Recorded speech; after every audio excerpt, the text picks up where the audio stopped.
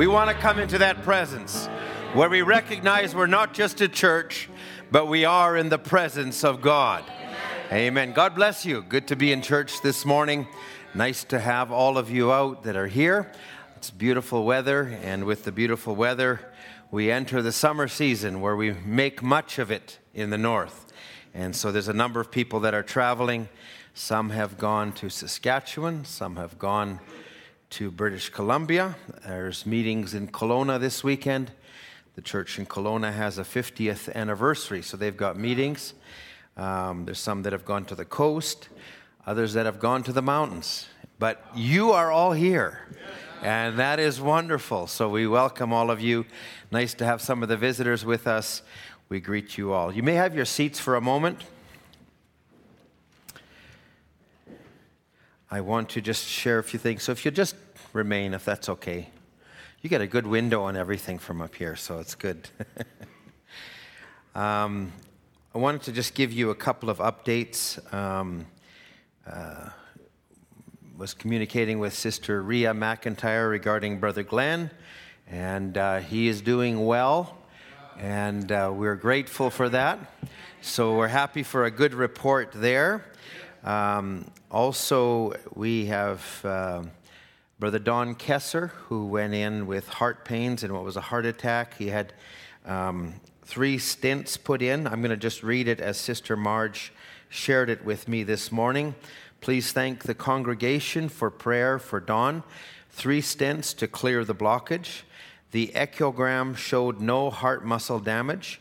He is at home recuperating and regaining his strength, and he is making much of Sister Marge that is helping him. And no, I just put that in. And, we praise the Lord for his mercy and grace. He is our healer. God bless you for your prayer and concern, Brother Don and Sister Margie Kesser. So we thank the Lord for that. And also this week in the hospital, Sister Lydia who had a stroke. It left her left side paralyzed, and she was unable to talk or swallow. We had been praying, and I was actually talking with a brother in British Columbia, and we were talking about a man there who had undertaken a stroke, and he was in hospital and was paralyzed from the waist down, and God had begun to move on his life, and he was walking, much to the amazement of the doctors. And as I was talking to this brother, I just said, well, there's no reason God can't do the same for Sister Lydia. So actually, and I believe you were praying and others were praying, and so her left side, or her right side rather, was paralyzed. When you look at her, it's the left when you're looking at her, but it's her right side. So was paralyzed. She was unable to talk or swallow, but she, in the next day, began to move her right arm. She was also able to eat and swallow, and it's been getting better, and we thank the Lord.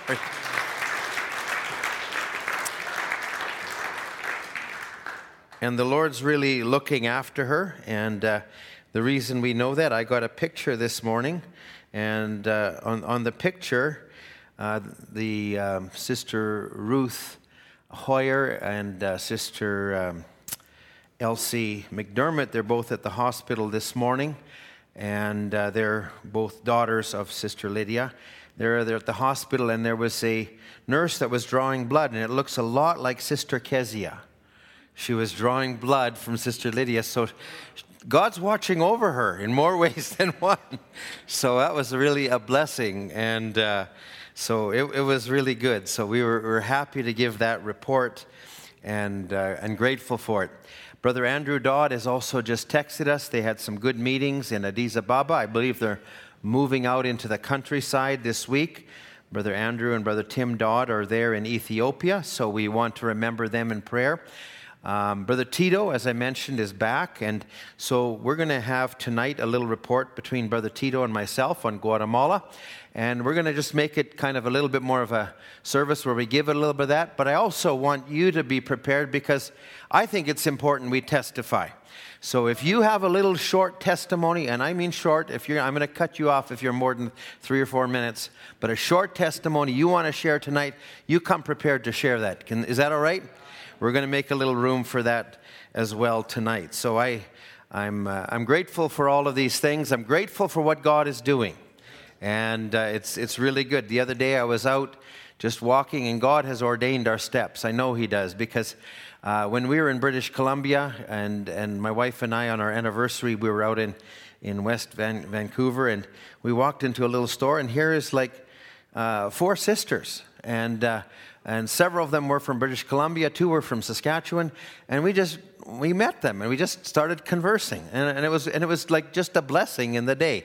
And then, to top it all off, here the other day, I'm just going to get gas. I'd gone past the gas station. I'll go up and get some gas at Costco. And then I thought, maybe I'll just run in and get something. And so who's there? There's this other couple that's there. And it's the Courtney family. Let's just say it that way. And here, they're just all there. And they noticed us. And so it was just wonderful. We had a great connection, and it was really good. Isn't it good to be part of the family of God? Oh my, it's wonderful. When you meet a believer and you recognize, hey, we've got something more in common than just attending the same church. We've got the same spirit that connects us, and it's wonderful. I want to, let's just stand together. It's Mother's Day, and I want to just read the scripture a little bit, and then I want to get into a message that kind of is in that vein, but I just want to sing, This Is My Story, This Is My Song, Praising My Savior. I don't think that's the title, but I never get the title. Is that the right title? It is. Okay. Blessed Assurance, that's the one. See? I knew it was something, but you all know what I meant. If I came out and I hit every note just right, and I told every song and every lyric just right, you would all think that the rapture has happened. And it will one day. But for now, I'm still Brother Ed, okay? So let's just sing this. Blessed assurance, Jesus is mine. Oh, what a foretaste of glory divine, heir of salvation, purchase of God, born of His Spirit, washed in His blood. This is my story, this is my song, praising my Savior all the day long. This is my story, this is my song, praising my Savior all the day long. Perfect submission, perfect delight, visions of rapture now burst on my sight. Angels descending, bring from above, echoes of mercy, whispers of love. This is my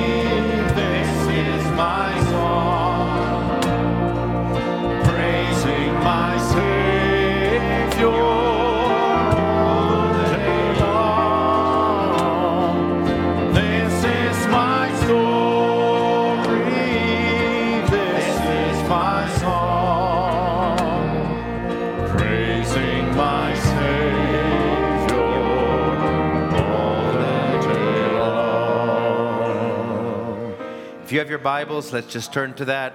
Thank you to the musicians. I believe if he is your story and your song, I believe he is our song. He's the words to the music. He's the melody. He's everything. I trust that you are blessed in your walk with him. Let's just turn this morning. I'm going to shortchange you there just for a moment, Sister Ruth. I'm going to actually read a scripture I wanted to share for Mother's Day, but we'll just go to Proverbs 31. It's not really in my text, but I want to just take a few moments to do this. But Proverbs chapter 31, if we can. And I want to read there from verse 10.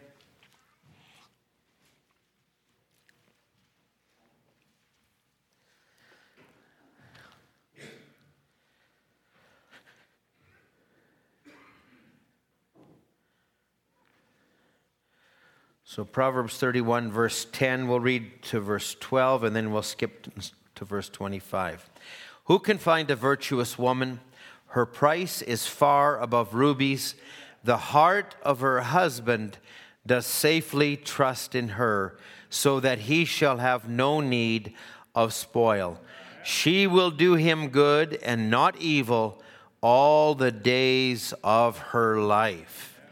Now you can read all of this, but it goes into showing the attributes in verse 13 right down to verse 24. But let's just pick this up in verse 25. Strength and honor are her clothing, and she shall rejoice in time to come. Now, I want you just to think about this. Often a mother or a woman in a household in doing her daily duty is maybe not appreciated, not fully recognized, and maybe there's many times of maybe discouragement, I just get up and I do the laundry and I fix the meals and then I do it all over again, and then I do this and I do this. But the Bible says her reward, she shall rejoice in time to come. Now, I want you to think about that, because it doesn't always appear what we're doing, but God sees it and he knows it. So that just a thought I want to drop in this morning. She opens her mouth with wisdom, and in her tongue is the law of kindness. She looks well to the ways of her household, and she eats not the bread of idleness. Her children arise up and call her blessed. I think there's no greater honor than your children come and say, thank you, Mom. I mean, from the heart, not just because it's Mother's Day, but in real appreciation. I think that in itself is a great, great reward. And I took the moment this morning to call my mother and just to say, Happy Mother's Day. We had a little gathering yesterday at our house, but I just am grateful. I would not be who I am today without my mother. I will just say that of a truth this morning. What you see of Brother Ed would not be what it is except for the mother I had. So it says, her children arise up, call her blessed, her husband also. So it's Mother's Day, but husbands, her husbands also. And he says, and he praises her. Many daughters have done virtuously, but thou excellest them all. Favor is deceitful and beauty is vain, but a woman that feareth the Lord, she shall be praised.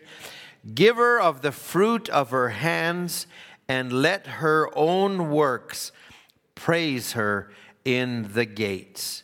Amen. God bless his word. You may have your seats. This will not really be fully my text, but I just wanted to take these few moments, because as I was just looking at the service today, and I will pick up this maybe in a different aspect, but today is a day when many people will go out for Mother's Day or recall their mother. There are many gatherings, which there should be, but I believe it should be more than that. And I believe we should give honor to our mothers and the place that they have in the economy of God and in our families. So it's more than just a day. It's a natural day, but it's very much an integral part of the spiritual economy of God. So there are many homes in the nation There are many homes where there are mothers that provide meals for their children, that will do the tasks at home. They will assist with laundry and house cleaning, and those are tasks we associate, and they're by no means meant to be menial. But there's another aspect of it that is so much greater. And the prophet would say a mother is the fifth gospel. So, in other words, there's 4 gospels, but the 5th gospel is that which a mother brings to her children.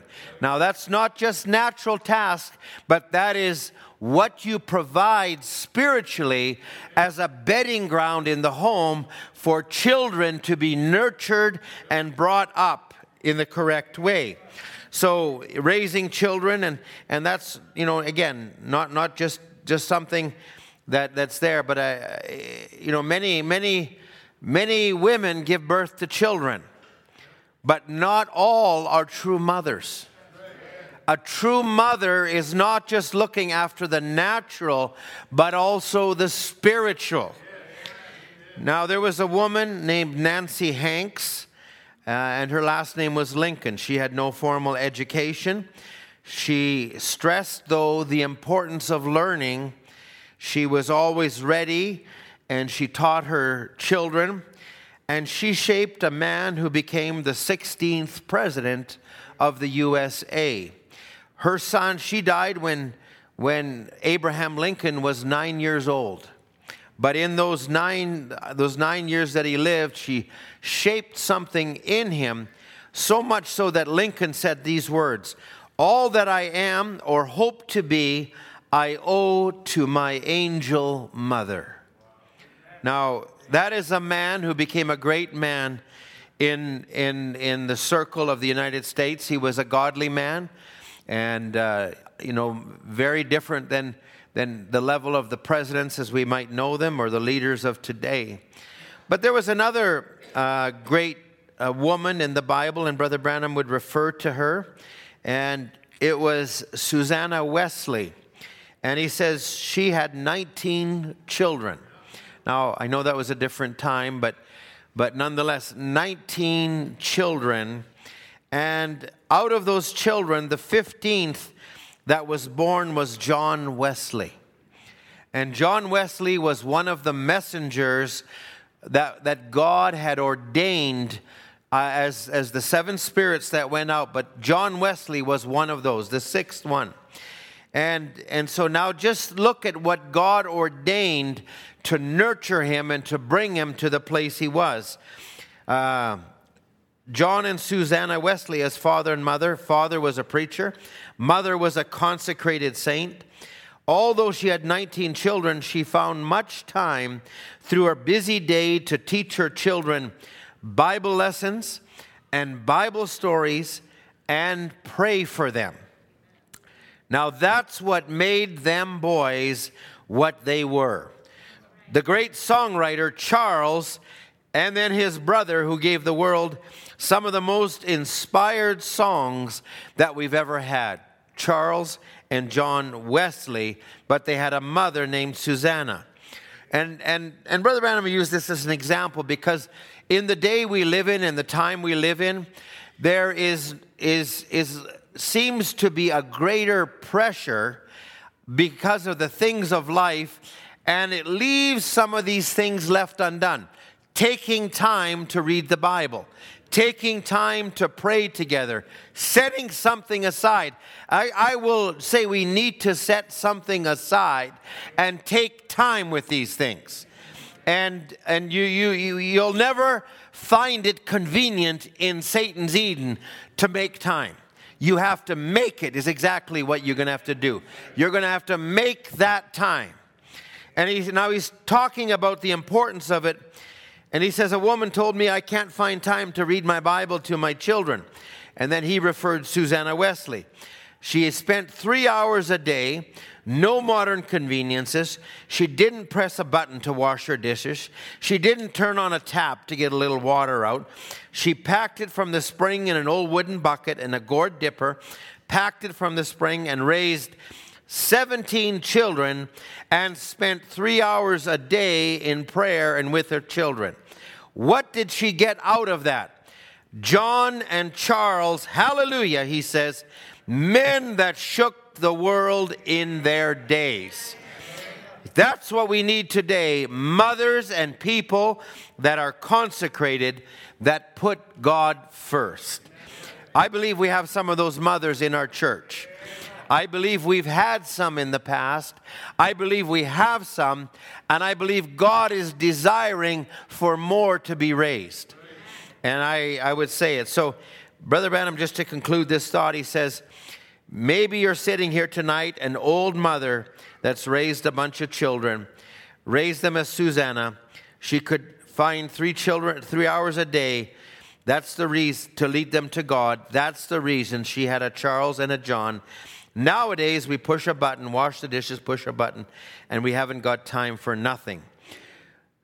John Wesley would say this, I learned more about Christianity from my mother than all the theologians in England.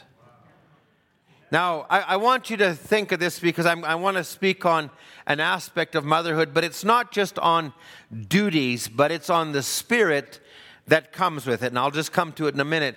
There is a spirit associated with a mother that translates to that child from birth and even before birth. But from birth, and it bonds them and it brings them, and how God chose that vehicle to bring forth children unto himself. Now, I want to say it that way because I believe it's important. Now, Brother Branham would also go on to say, and this is in a message, Mother's Day, mother is so great, you know. The first one that received you in this life is your mother. I mean, the dad was there too. I believe he's there too. But it's the child was birthed from a womb, was birthed from the body of the mother. No one can touch you. He says, because you're conceived, she bears you under her heart. She is the first to know you, the first in this life to hold you. And when you're born, she is the first hands that touch you and wipes the tears out of your eyes. She is the first one to pat you and to love you and to coo over you. Now, I want you to think about that word, because if you know the message, Brother Branham would talk about the Spirit of God that once brooded over the earth, brooded and cooed over the earth.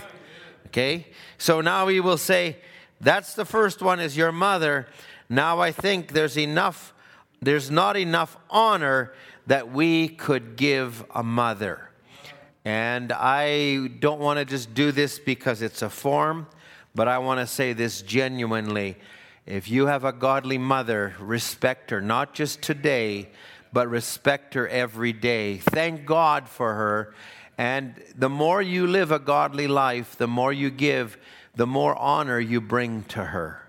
And I believe we ought to do that with all that we can. Amen. So I want to take this now just a little different way, just so we move our service along. And I'm going to ask you to turn to a couple of scriptures.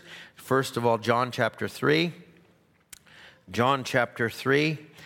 And I want to speak this morning, if I can, on a subject called birth. I'm going to say this, birth by the Spirit to an ordained womb. Birth by the Spirit to an ordained womb. And I'm going to take a couple of scriptures. John chapter 3. This is Jesus speaking to Nicodemus, starting in verse, let's start reading in verse 5.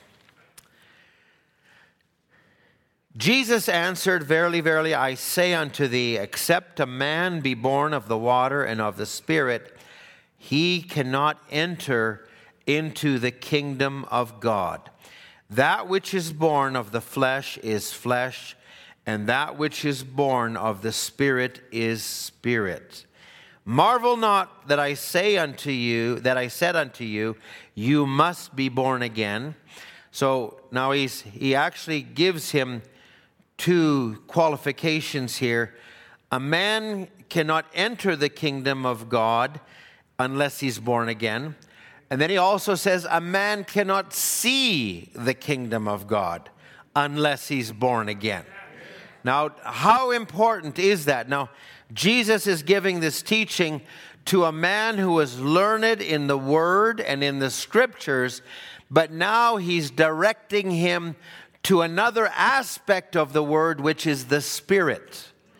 And he's saying, that which is born of the flesh is flesh, that which is born of the Spirit is spirit. Marvel not when I say you must be born again. Verse 8, the wind blows where it listeth, and thou can hearest the sound thereof, but you cannot tell from whence it cometh and whither it goes. So is everyone that is born of the Spirit. In other words, you can't bottle it up. You can't box it up. You can't put everybody in the same box. But if you're born of the Spirit of God, when it comes on you, it may make you act and govern yourself in one way. When it comes on your brother or your sister, it may be different. When it comes on me, it's maybe different. So we don't bottle up the Spirit, but we also recognize from where it comes. That source is God.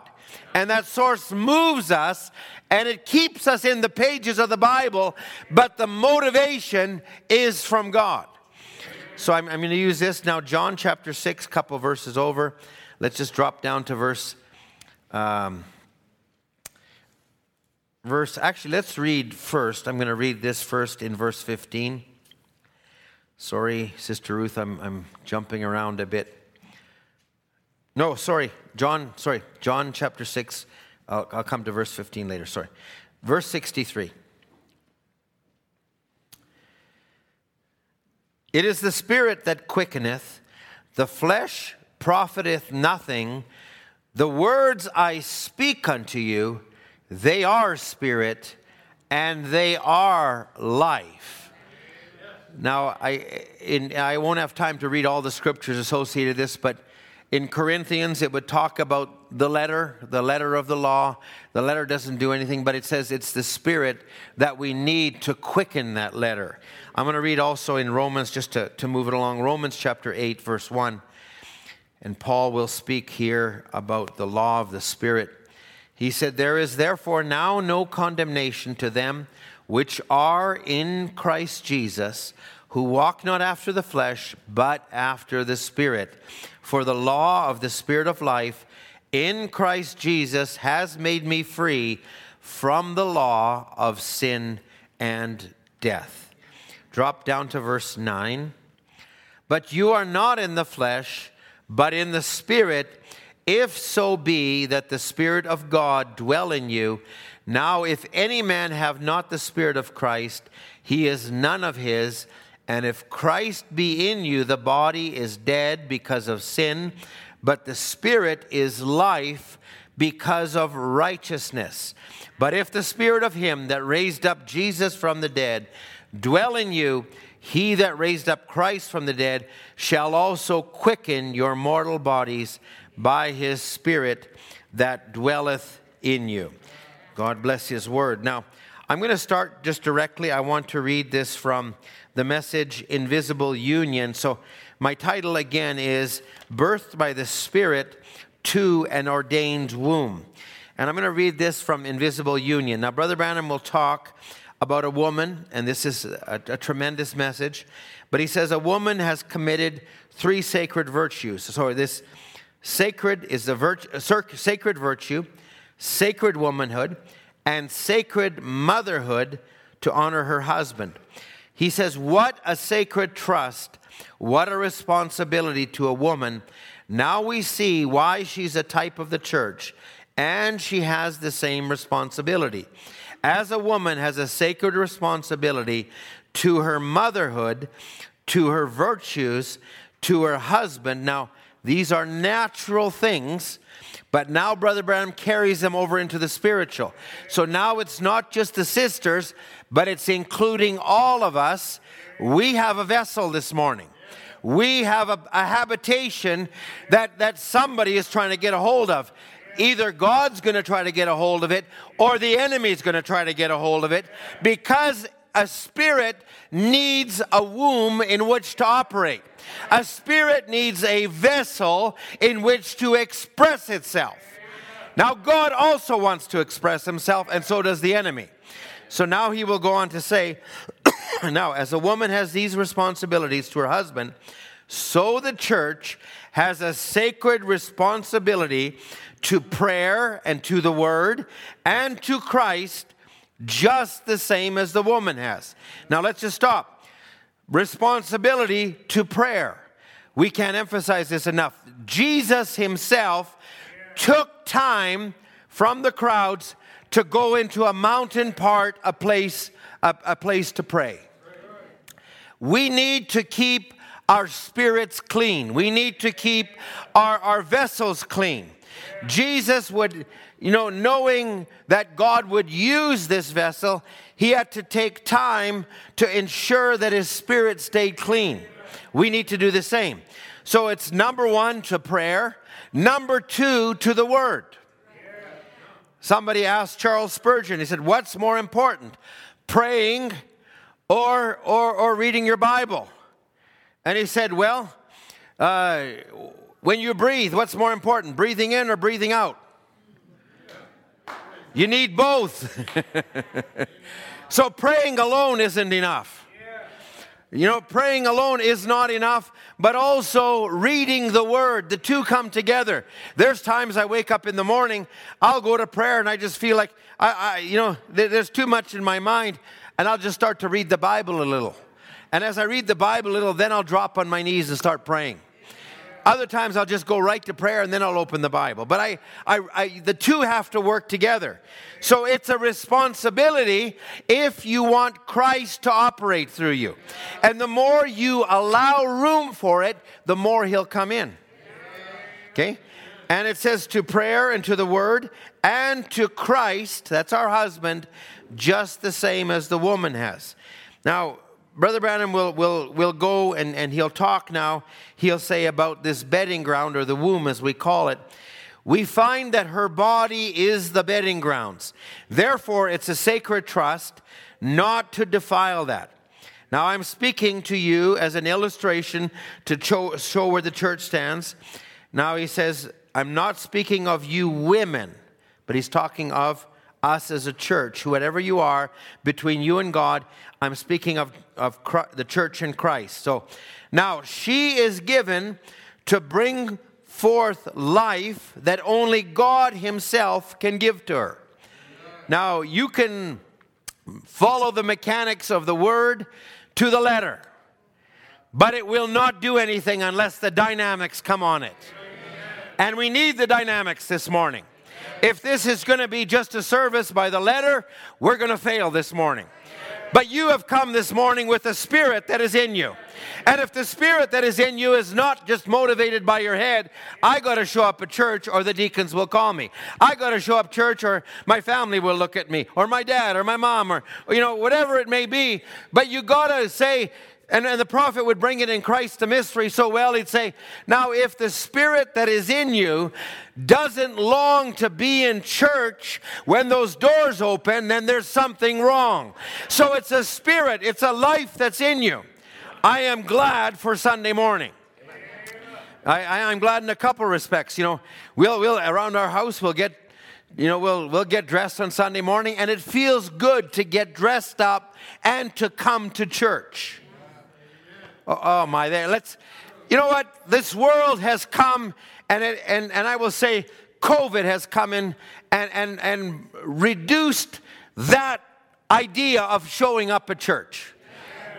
And I will say even spirits that are around will do it. Now, I recognize that there are reasons. There's some that cannot come. There's some that cannot do it. There's circumstances. There's shift work. There's all of these things. But if you're able and you can be in church, you ought to be in church. There ought to be something. I would want to be in church. I was with Brother Glenn in the hospital. He said, I miss church. I want to be in church. I think that ought to be a spirit that's in us. And I think, it can become a drudgery. Well, I think, Lord, refresh us. And make it something that we want to be here in fellowship with Christ and with my brother. So it's actually a spirit. So he says, now, she is given, her husband may be the germ bearer, but God has to produce the life. All life comes from God. Now, this is all out of invisible union. And he says she has this sacred trust that's committed to her by God. She must not defile that virtue. Now, the first Eve, she was also given a mate, and she was going to reproduce, but the enemy came in and defiled that womb. So now there is going to come at the end an Eve who will not fall, an Eve who will not defile her womb. And I would say, friends, we're bombarded. I wake up. I don't wake up on the mountain every day. I wake up discouraged some days. I wake up, but you need to recognize that is just in your spirit realm. And you're subject to disappointment. You're subject to discouragement. You're subject to the blues. But down underneath there, I start by resisting that. I say, Lord, I might feel this way today, but Lord, you're the one that lifts up. And I just was waking up here, and I thought, why are you, like, I went to bed on one night just in the Word and just enjoying it. Woke up the next morning, and it's like, what in the world hit me? And I said, and I just started to think about the scriptures, and David said, why are you cast down, O my soul? Rejoice in the Lord all the time. And I feel like when those things come, I don't need to just succumb to it. I can lift up above those things. I can take God's word and be like David. In the middle of battle, David encouraged himself. Friends, there is so much discouragement. And listen, we don't need to do the devil's work for him. You know, and you know, once in a while, like, maybe we need to speak out and say something about a situation. But I say more often than not, we need to lift up. We need to encourage. And you need to recognize the value of the body making intercession for itself. Pick up the phone and talk to somebody. Text somebody. Do something. It means a lot. It meant a lot to go to Costco and meet Brother Eric there the other day. And I said, hey, Brother Eric, how you doing? And he's looking good. He's looking really good. And I said, hey, Brother Eric, how are you doing? I says, you might be the star of the show today, but on Sunday, it'll be your wife. And it'll be your daughter, who are both mothers. So take a back seat in a moment. So you're taking a back seat. Today, it's you, Sister Diane. I'll tell you what, it was encouraging just to have that. Don't you feel that way? What is it about the body, and you meet somebody, it encourages them. Hey, let's take the antitype for a minute. What causes people to paint their faces orange and blue and go to a game all night long? Hey, they get in the spirit. Hey, somebody was trying to paint me in that spirit. Circulating on the chat and doing things and rejoicing over it. Oh, fine. I'll do the same thing. I'm going to put a heavenly choir, and I'm going to put your pictures in there. And I'll say, that's the true type. You can digress to that type if you want. I don't think I don't know these things. I know these things. You just think you're getting away with it. No problem. Brother Andrew knows too. Listen, I think we ought to just say, hey, we're here for a good time this morning. We're here to lift each other up this morning. I think there's a spirit among us this morning that can actually work and cause you to lift up and go out of the church service today and feel better. That's what church is about. That's why we gather together. It's not just, oh, you better show up because, no, I want you. I want to be here. I want you to be here. I want you to be helped. I think we all want to be helped. Now, I got to really move on with this. Now, Brother Branham, this is where it really came to me. And Brother Branham is talking now in the flashing red light sign of his coming. He'll say, now, the moment when a mother is fixing to have a baby, you notice, I don't care how cruel she's been, how mean. Now, he's talking about just a woman. But she's an expectant mother. Now, he says, no matter how cruel, how mean, and he says, a while before that baby is born, the mother gets gentle. Now, what is it? Is it the mother? No, it's the spirit of that new one coming. But it affects the mother. And he says, now, them little muscles in that wound, twitching and jumping, there's a heavenly body. So let's not reduce the message to just words. It's a spirit realm. Friends, there's a spirit realm here this morning.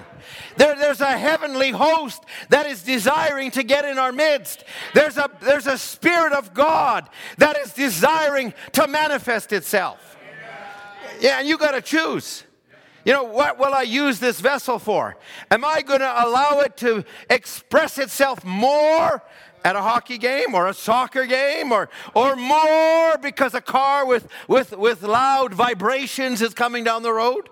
Or am I going to choose when I get in the house of God and they start singing songs? Am I going to choose to express it with that? There's a spirit that's waiting for the womb.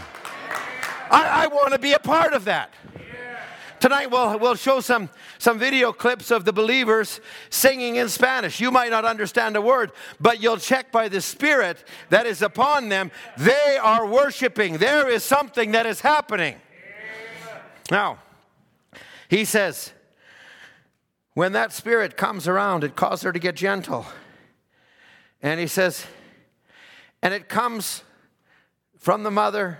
They pick it up, that baby, they shock it, they spank it, and he says there's something, and it catches the breath of life.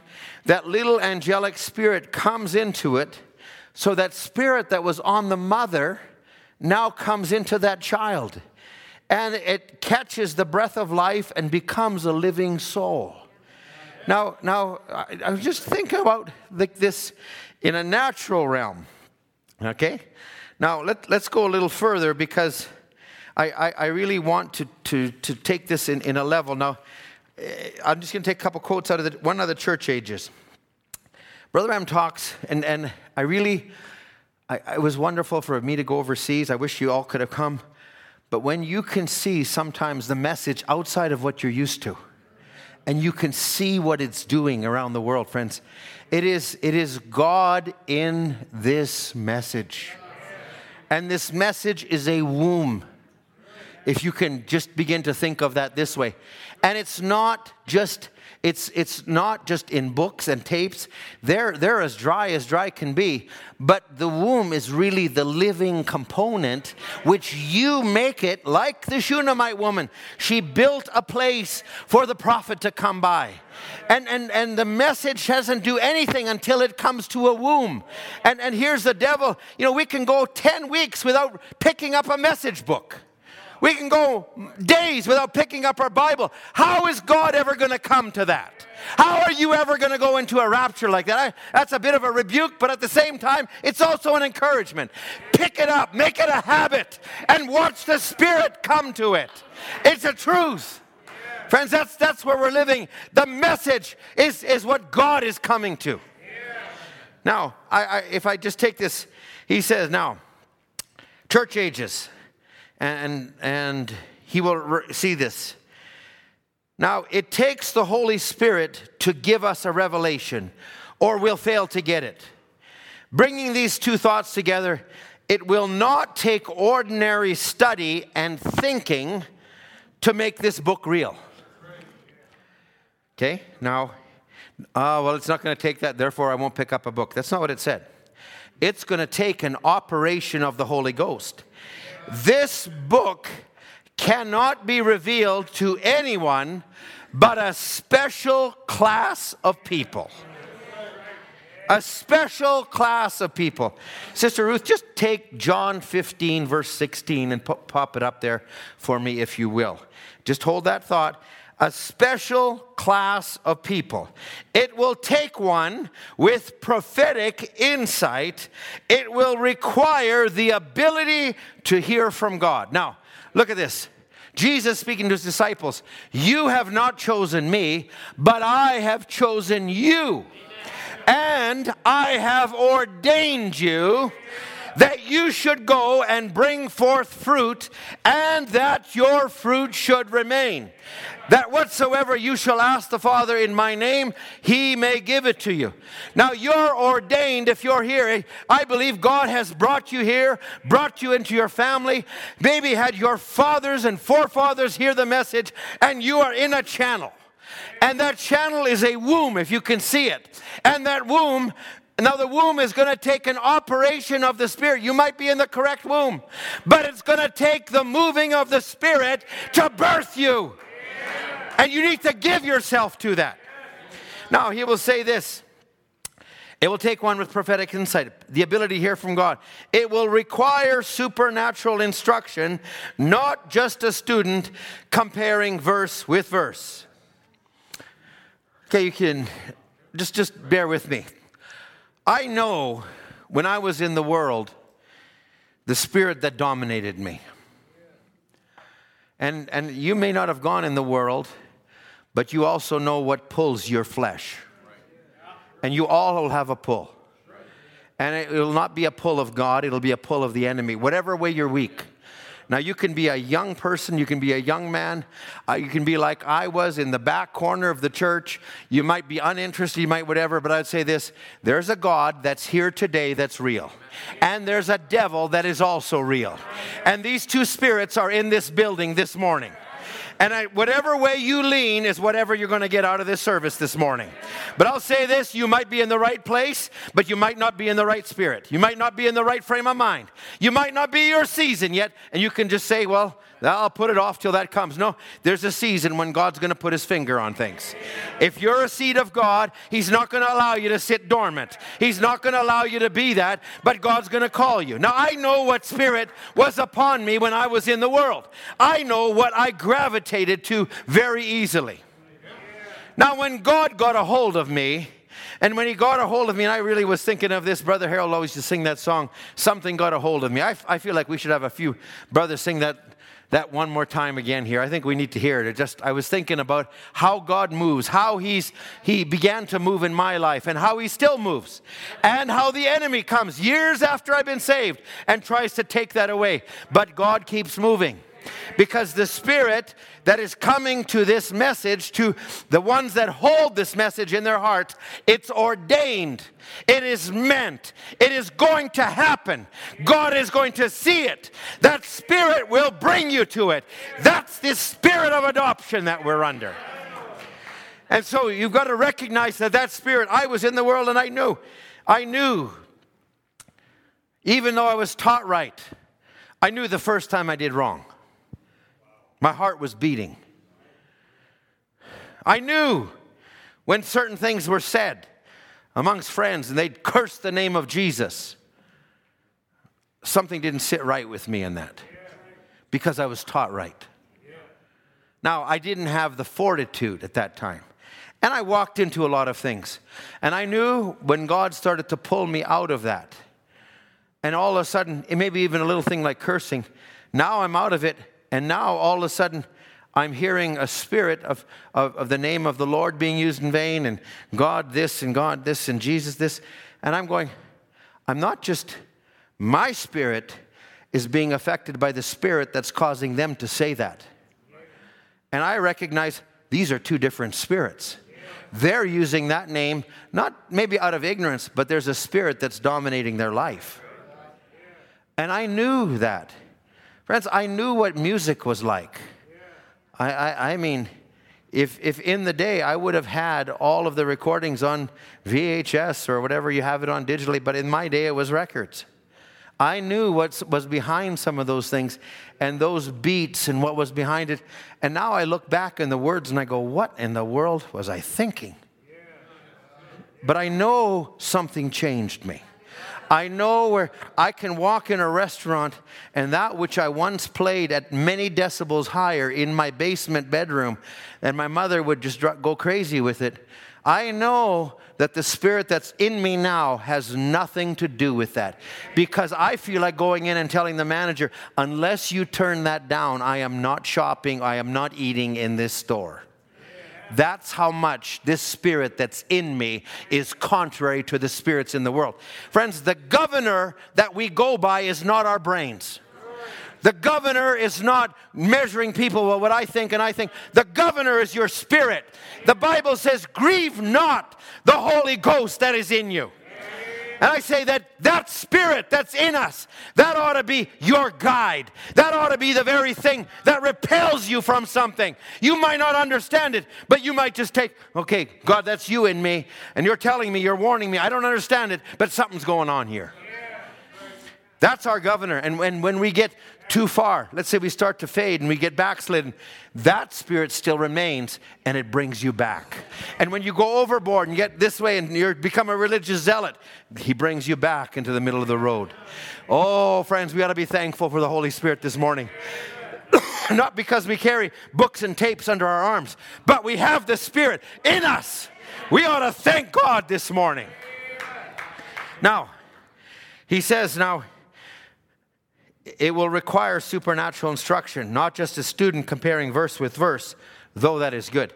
But a mystery requires the teaching of the Spirit, or it never becomes clear.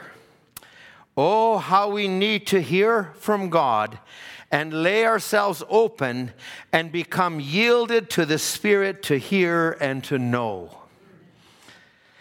Now, at the beginning he says, it's not ordinary studying and thinking that makes the book real. We are living in an age where reading has become a pastime. I don't like to read. And so we don't open our Bibles. We don't open the message book. So if you can't read, then I'm going to put it to you this way. Put it through your ears. Have it on when you're driving down the road. Put the Bible on audio form. If you're growing up in that and say, I've never just felt that way. I love to read. I love to look at it, meditate, study. I love to go for a walk and listen to things. But somewhere you need to have a place for this, because the Spirit always comes to the Word. The Spirit always comes to the Word. Let me share something with you. Now this was in a message, Does God Ever Change His Mind About His Word? Because you're ordained. Now this came up in study this way, but he says now, he's ordaining a number of ministers in church that morning. And he says, he just finished ordaining Brother Blair. We're with you. We're 100% behind you. God bless you. And then another brother stands up and he says, Brother Branham, I'm here for ordination. And he says, oh, who are you? He says, I'm Merlin Anthon. He says, oh, okay. In the church, says, how many knows our brother Merlin Anthon? He's new to me. Oh, he's with the Salvation Army. Oh, yes, pardon me. I remember you. From the Salvation Army. That's right. I remember him. Now, 1965, a member of the Salvation Army stands in the church and wants to be ordained. He's not in the third pole. He's not in the moving of the word. Hands off. Oh, Brother Rand's a prophet. He'll pick that up. He didn't even recognize him. And then he recognized him. Now watch how he handles this. I remember him.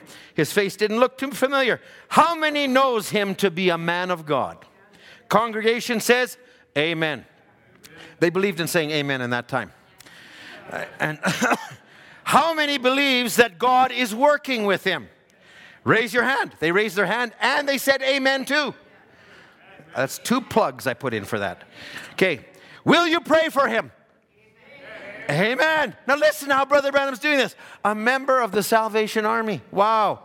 Oh, brother, we know you're coming from a great group of people. Now watch this. We know you're coming from a great group of people, the Salvation Army. They're a great people.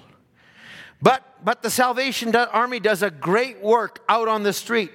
And we can say nothing against the Nazarene or the Pentecostal church or the Salvation Army or any of them. They are brethren. But you see, we believe that we are carriers of a great message this very hour that we're living in. And he says, do you want to do that with us? Oh, I like that. He doesn't attack them. He says, look, you're doing something. God is with you. But do you want to come and do this with us? In other words, there's a spirit in us. It's real. And then he said, let's bow our heads while we lay hands on our brother. Oh, I like that. Friends, that's the mature message in operation. That is not just, you're against us, you're this, you're this. No, we are not a cult. We are the same Jesus Christ that walked among Pharisees and spirits, but also disciples. We're birthed by a spirit, not just a floating spirit, but a spirit that comes to this word. Brother Branham, in what house will you build me? It was one of the last messages he ever spoke. I know that each one of you, if you feel like I do. I'm so hungry to see the Spirit of God moving. I can hardly stand it. Some experience I've had on the mountain, just to feel that again. That's something when I was first saved that was so glorious to my heart. Oh, friends, God has not left. Sometimes we have put him in a box. We have let it become common. We have allowed it to this, but he is just and fresh and real as the day he saved you. And what do you need to do sometimes? Just revive yourself.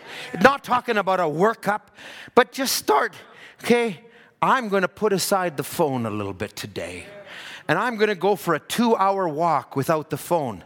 I know some of you are shaking the minute I suggested that.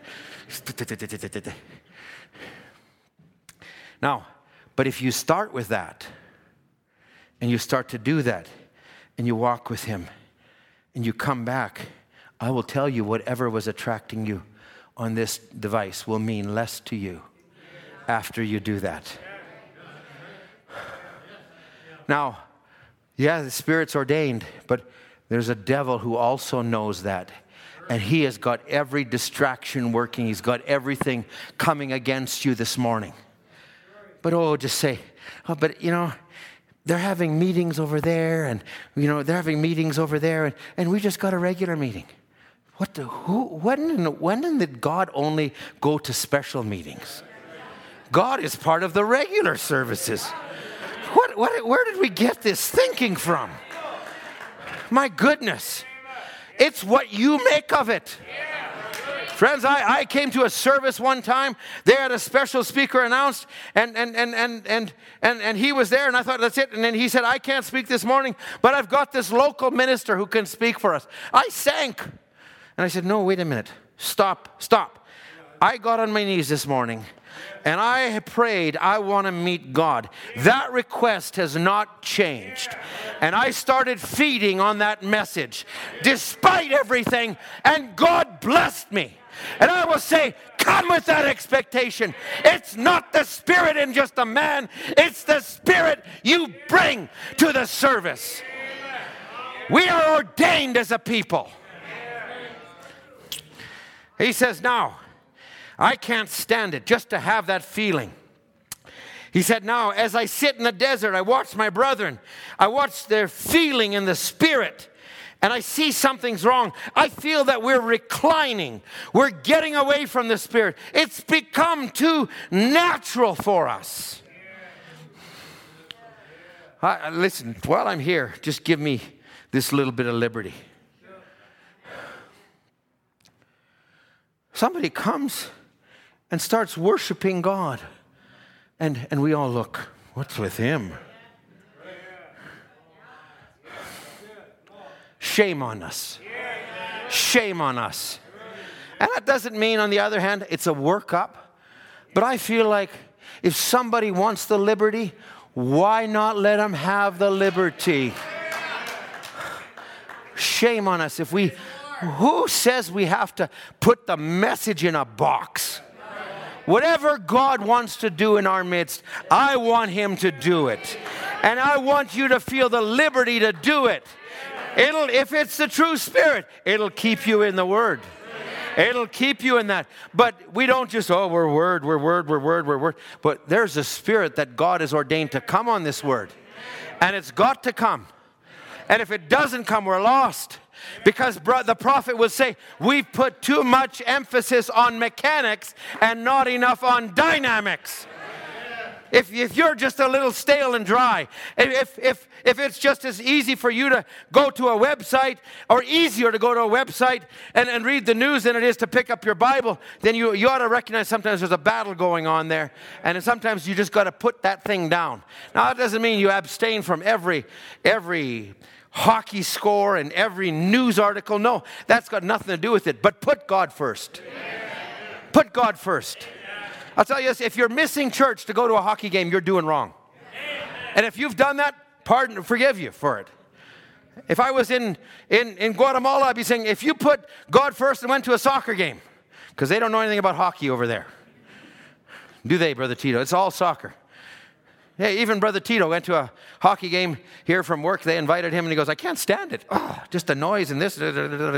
And listen, he went to a soccer game when they had snow here. He said, I can't stand that either. I can't stand that either in the snow. Okay, how did I get into that? I'm just saying, whatever your battle is, friends, you show God you mean business, and you watch him come to you. You place him first. You show him that. Now, I want to get to this part of the quote, and then I really got to get to 2 or 3 things. Now, he says, we sit in the desert, it's reclining. We're getting away from the Spirit. We should worship in the Spirit. The Spirit of God is not only our message should be the flame of the hour, it should be the flame in our hearts. It's got to be in our hearts, or we can't rightly present it to the people. Now listen to this statement. The Spirit has to pack the message. The Spirit has to pack the message.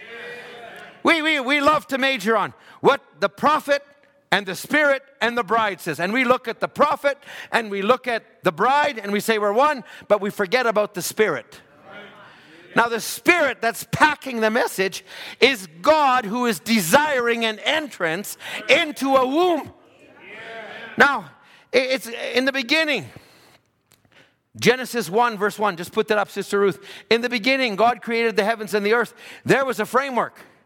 And the earth was without form, and the darkness was on the face of the deep. And it just sat there waiting for God to do something. No. God, he placed that, and now the Spirit of God began to move. And Brother Branham used these words, began to coo. It began to do something. And when it did, it started to bring forth something. Now, why don't you allow that God to do it? Maybe it's in before service, coming a little earlier. Maybe it's kneeling at the altar. Maybe it's what you do on a Saturday night before you come to Sunday service. Maybe it's what you do when you plan your week. And you know, you got this, but you know, Wednesday is this, and Tuesday there's a prayer meeting, and I'm going to make some space for you, Lord. And you know what? You might not be able to make it. I'm not putting that kind of condemnation on you, but put God first. And you watch God come behind it. And I'll tell you what, there's a joy in walking with God. There's a joy in walking with the Creator of heavens and earth. The one that made everything. The one who we're going to be with in eternity. It is not drudgery like the world makes it feel. So the message was a womb. Let me take 2 or 3 points and get to my point. Boy, that doesn't sound good. God told Abraham that you're going to have a mighty nation after you. Now, Sarah convinced him that it was going to be through Hagar, and that's how God was going to fill the promise. And even after Ishmael came, and Abraham told God, he said, oh, that Ishmael may live. And he said, okay, I heard you. He'll have a great nation. But that's not the one I ordained. And the one I ordained was Sarah. So now in order to bring forth the promised son, it had to come to the ordained vessel. Now you can catch this in Seed is Not Heir with the Shuck. There was Hagar, a promise slightly doubted. There was Sarah, natural, but there was also Mary. Now, so here is Sarah. Now, God starts, everything that Sarah hears is just like Eve heard from Adam. Eve didn't hear from God directly, but Eve heard her husband Adam say, God said this, and God says that we should replenish the earth, and God says this. So everything she heard was from her husband, but now in the end, in Genesis 17, 1 year away, they're at the promise, and God comes and he changes Abraham's name from Abram to Abraham. He injects AH, which is the life of God. And he doesn't just inject it into Abraham, but he injects it into Sarah. And you won't call her Sarah, but you'll call her Sarah. So now he's injecting his own life not only into Abraham, but into the womb that would bring forth the promised son. So it's not just Brother Branham. The message has come for every one of us. I have ordained you to bring forth fruit unto life. It wasn't good enough to have the message and say, well, he was so led of the Spirit. We've got to be led of the Spirit. We've got to be under this unction. Now, that was a type, because then in Genesis 18, now the emphasis changes. He comes to Abraham at the time of life. And the first question now is, where is Sarah? Now it's not about Abraham anymore. Now it's about Sarah. It's a season that we're in. Friends, the season we're in, all the trees are bringing forth buds. All the nations. You might look out naturally, but I'm talking the nations. The fig tree is bringing forth buds. But at that season, there's also a bride that's got to come into maturity. Now, here, Brother Branham will talk about this. He'll actually say, well, we could jump into, okay, to save time. Mary was a type of this. In seed is not heir of the shuck, there's three women. There's Hagar, Sarah, and Mary. Mary was the promise fulfilled. Now it says, Mary, there was a word that was there, anointed by Isaiah, and it was there, and there was and it was carrying around the earth, but at a time and at a season, Mary, now Brother Ann would say she was a 16-year-old girl. A 16-year-old girl. Wow, how many 16-year-old girls? Don't raise your hands. You know, we have today that would be so on the promises of God for your day. Oh God. Now she's meditating. She's thinking.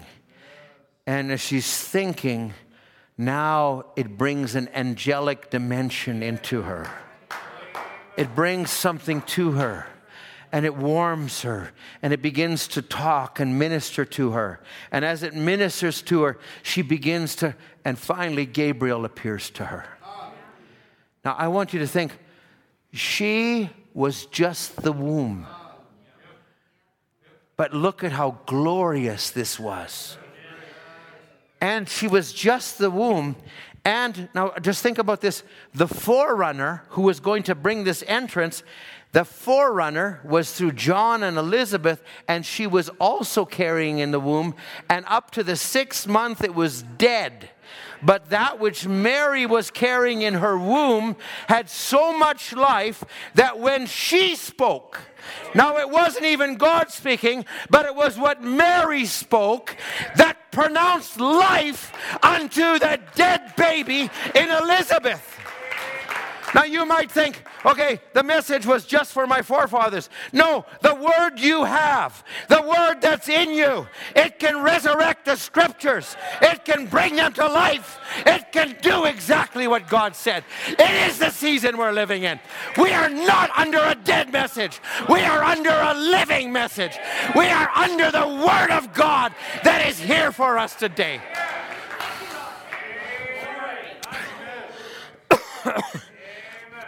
And Brother Branham says, I have so many quotes from this message that I'm not going to read today. I'll read one or two.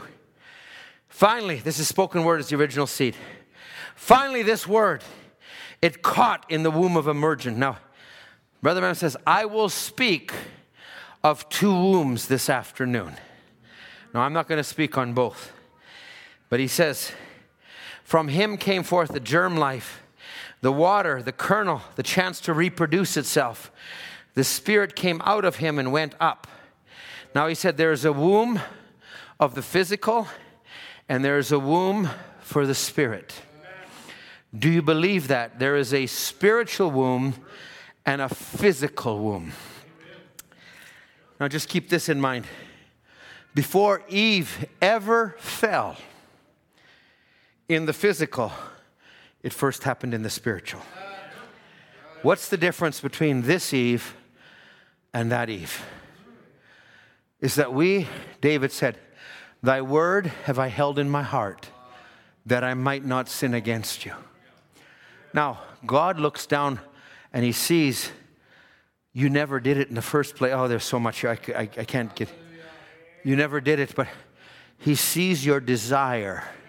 Now, the devil will trap you. He'll trap me. He'll catch you when you're weak. He'll catch you when you're tired. He'll say something. You'll do something. You'll look at something. That's got nothing to do with it. But I'll say this, you can't just leave it in that realm, because he'll keep working in that, and he'll keep taking you down till you feel like I'm not good for nothing. But you've got to raise up and that say, Lord, I never meant to do that. I don't want that. And even though I have a weakness that way, Lord, I want you more than I want what the devil presents to me.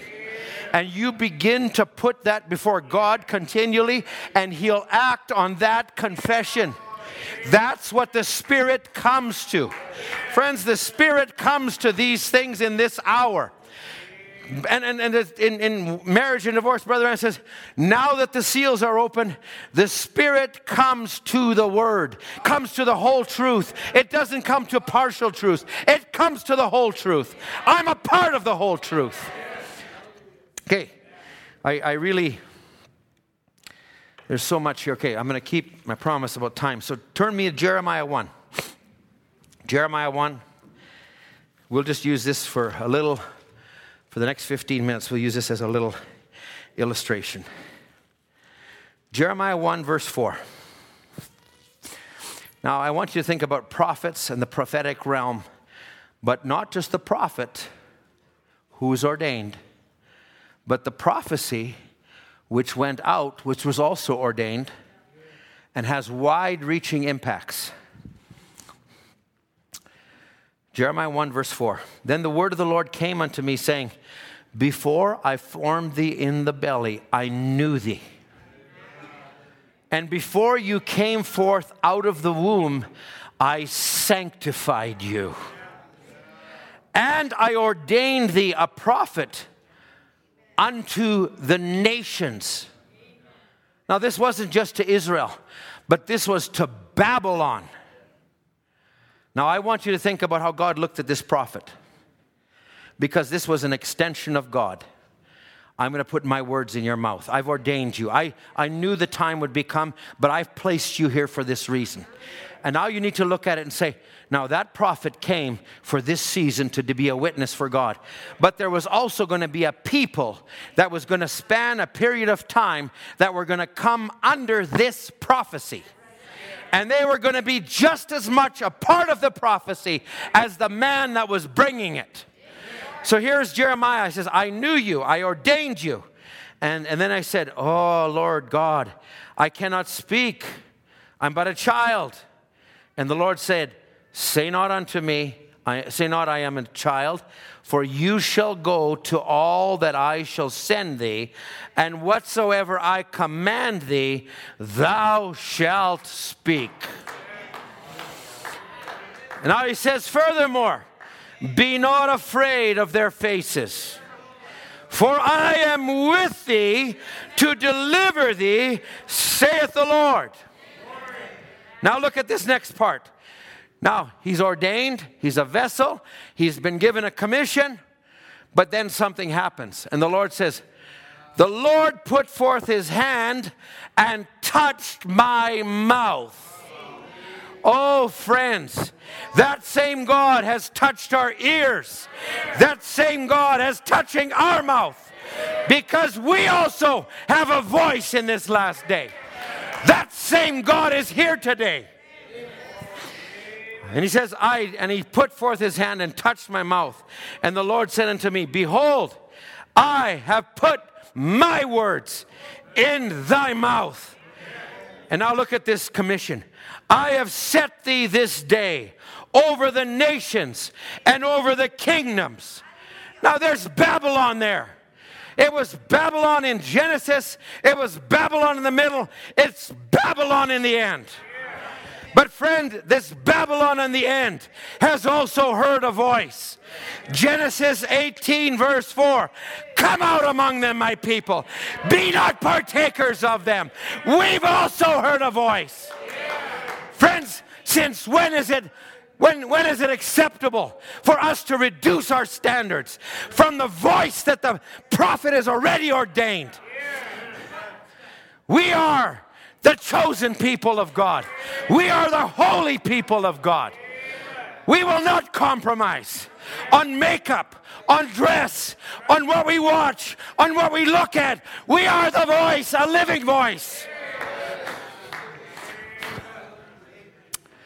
I've set thee over the nations and over the kingdoms. The prophet says, you'll have no more revivals, America. Why? You've turned down the word of the Lord.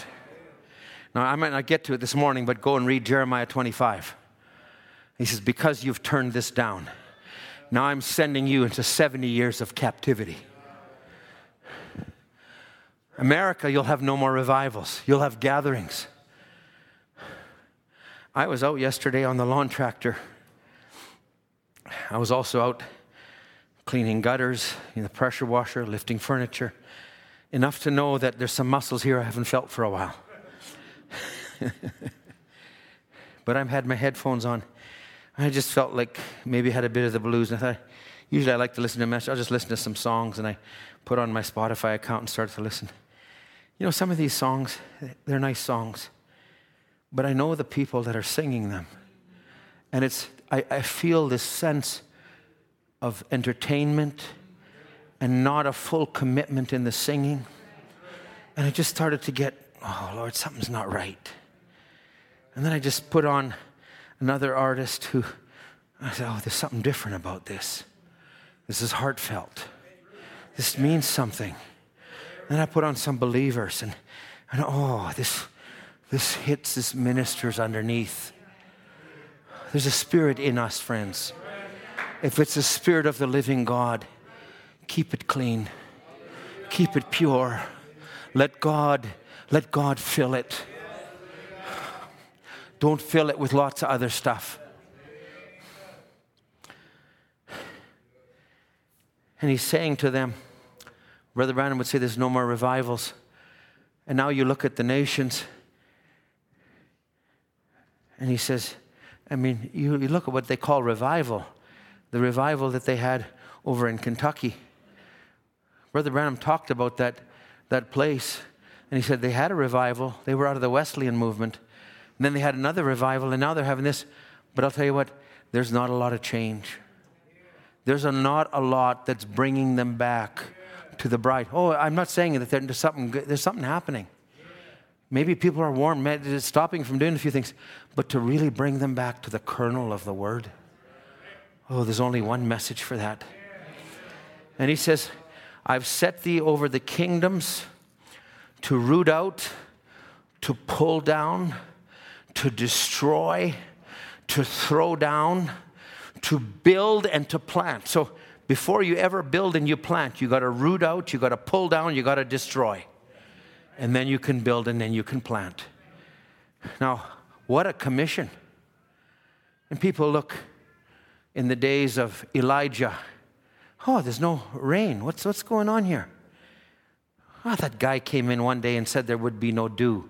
There's not even any dew. One man caused a famine. One man sent by God has also brought a spiritual famine. Now, you can't put it any other way. But he's also brought life. Now, so here's Jeremiah. I want you just to, now, let's just go to Jeremiah 25 for a minute. I will read this, and then I'll go to Daniel. Now, you just have to think about this sequence and this time. Here's Jeremiah, ordained from the womb. Now, remember, Israel's about to go into captivity, but they've got to hear the word first. And when they turn down the word, God does not send judgment without bringing warning first. So he prophesies, he tells the king, he does all of these things. But now in Jeremiah, And I think it was Jeremiah. I don't know if I gave you this one, Sister Ruth, chapter 25, verse 4.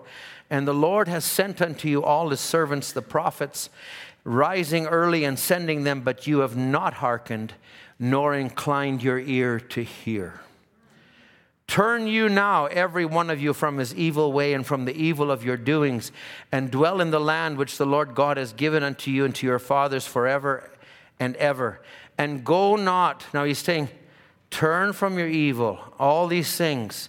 Go not after the other gods to serve them, to worship them, to provoke me to anger with the works of your hands. I will do no hurt, yet you have not hearkened unto me. You've provoked me to anger. Therefore saith the Lord of hosts, because you have not heard my words, behold, I will send and take all the families of the north. And the Lord said, and Nebuchadnezzar, the king of Babylon, my servant, and will bring them against this land, against the inhabitants, against all the nations round about them, and will utterly destroy them and make them an astonishment and a hissing and perpetual desolations.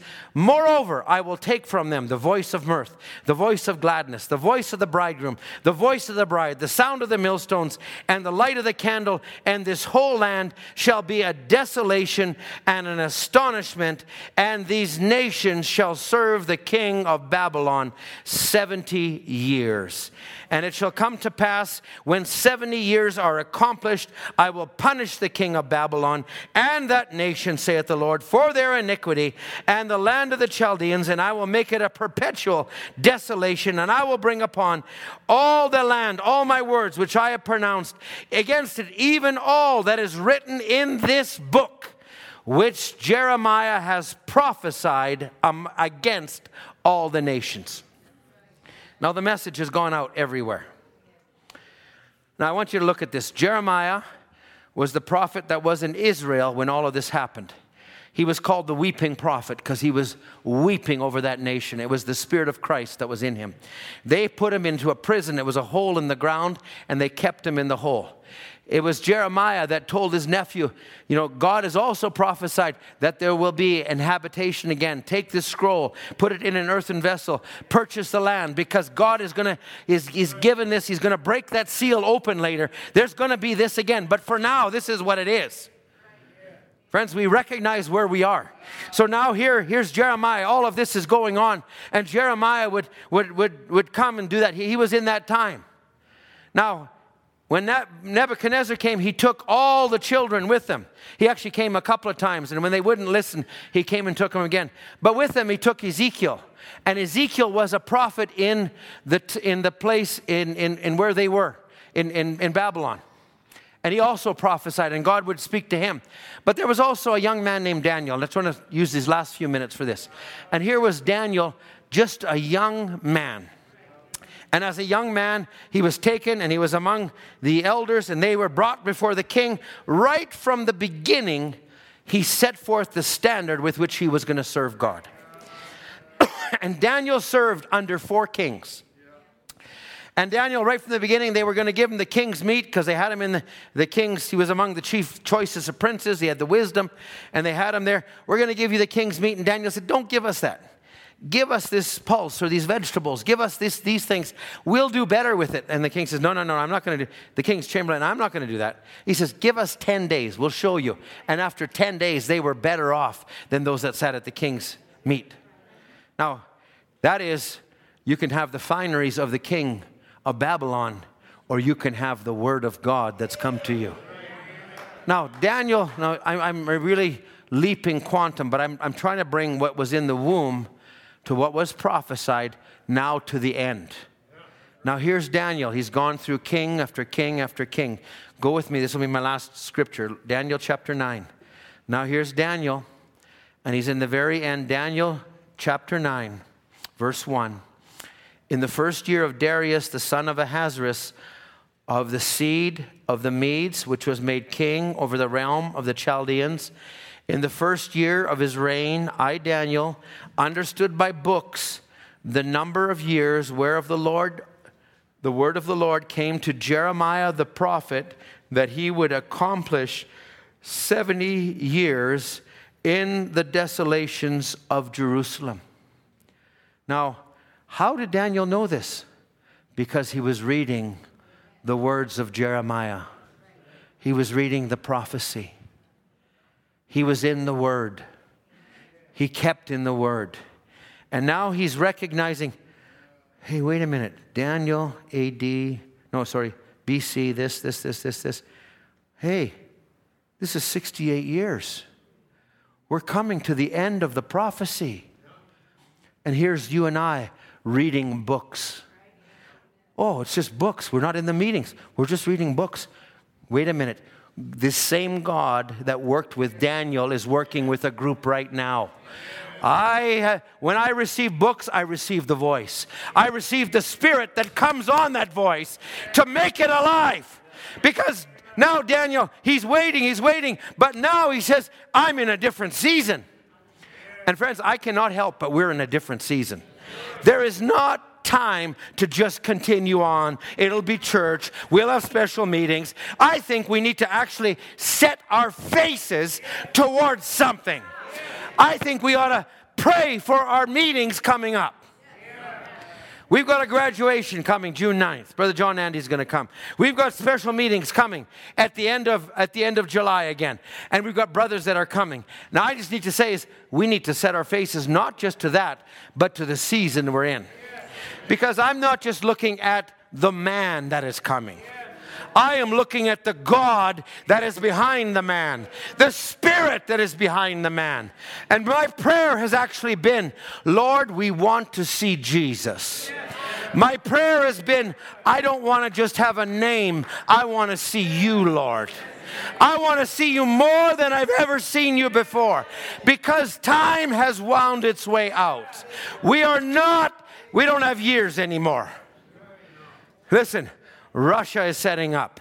Israel's setting up. Economic systems are setting up. Everything is coming into place. Sodom and Gomorrah like we've never seen it before. And so Daniel, I'm not just going to watch this intellectually. I know it, but now I'm going to step into it. And in verse 3 says, I set my face to the Lord to seek by prayer and supplication with fasting and sackcloth and ashes. Now, I can say, I'm going to pray for the meetings, but are you going to pray? Are you going to put yourself into it? Are you going to put yourself into our services? Listen, it's not good enough for a minister to be anointed. I want that anointing to come to your home, to your family, to those loved ones. Are you going to put yourself into it? I think, hey, we're all in. There's been a few times in my life, not very often, there's been little measuring rods. I was a young man. I'd worked for my money. I'd saved my money. I was ready to, I'd paid my tithes, and God had started to bless and prosper because you put God first and God will bless you. But there'll be tests along the way. And the first time I ever came, and I came across a car that I liked, and I went to a dealer. I liked that car. And it was just like, that's my car. I know it is. And so it was this and this price, and I came in, and they said, well, what do you want that car? I said, yeah, I'll offer you this. And I offered just a little less. Like if I would have got a shrewd negotiator, I would have maybe brought the price way down. Anyway, and they said, well, no, we'll give it to you for this. And finally, it was just $300 over what I asked. And he said, listen, we'll split it in half. You just go over 150. Well, I'd already prayed. I said, Lord, if that's my car, I'll get it for that much. And it was so close, I could taste it, I could feel it. And I thought, okay, you got a deal. And I left from there, and I started to pray that night, and I didn't feel good. And I thought, it doesn't feel right about this. So they're waiting for me to come pick up the car, and I didn't feel right. Finally, I came after 3 days, and I said, listen, I don't care if I lose the car. I made a promise to God, and I am not going to take that car for this price. The salesman goes, oh, brother, another one of these guys. And he walks out. He said, I'm going to get my manager. The manager comes out. He says, you want us to reduce the price because of such and such and such? I said, yeah. He says, it's not going to work. And he takes out a Bible and he thumps it down. And he says, the Bible says you honor your word. I said, that's what I'm doing. And he stomps back out. Everything's quiet. And at that moment, I will never take what I had, which was freedom. I'd thrown myself off the cliff of my own desires, and I placed myself in God's hands. Now, I've done that a number of times since. I've done that. I won't tell you all the times I've done it, but the times I've done it, there's no greater feeling than to know I've placed myself in God's hands. 10 minutes later, the salesman comes. He says, well, I believe God wants you to have that car because I'm going to give it to you for that price.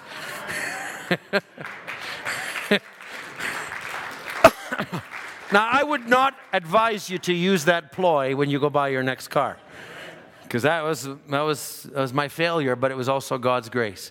And you know the one thing about it? Wherever I drove that car, I knew God had given it to me. So that moment that guy came crashing into the side of my car, I said, what have you done to the Lord's car? Anyway, that's it. So anyway, I'm just saying, here's Jeremiah. But now it comes to the end of the season. I'm winding down. Musicians come. It's coming to the end. And here's Daniel picking up these words. Oh, you say, I was never in the meetings. All I've got is these words, these books. Hey, something came on Daniel. It's got to come on us. The Spirit comes on the Word. That Spirit's got to come on young people. It's got to come on parents. It's got to come on ministers. We are in the season of fulfillment. We are not here just writing it out now. No, we're actually a part of it. That's another message for another day. Let's stand together. We are in the season of the coming of the Lord. We are in the season of the coming of the Lord. The signs are all around us. The word has been restored. You can take away the promise of the day we waited for. We are in the season of the coming of the Lord. We are in the season of the coming of the Lord. The signs are all around us. The word has been restored. You can take away the promise of the day we've waited for. We are in the season of the coming of the Lord. I hope Is in the Lord this time on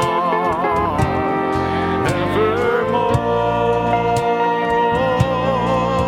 My hope is in the Lord forevermore.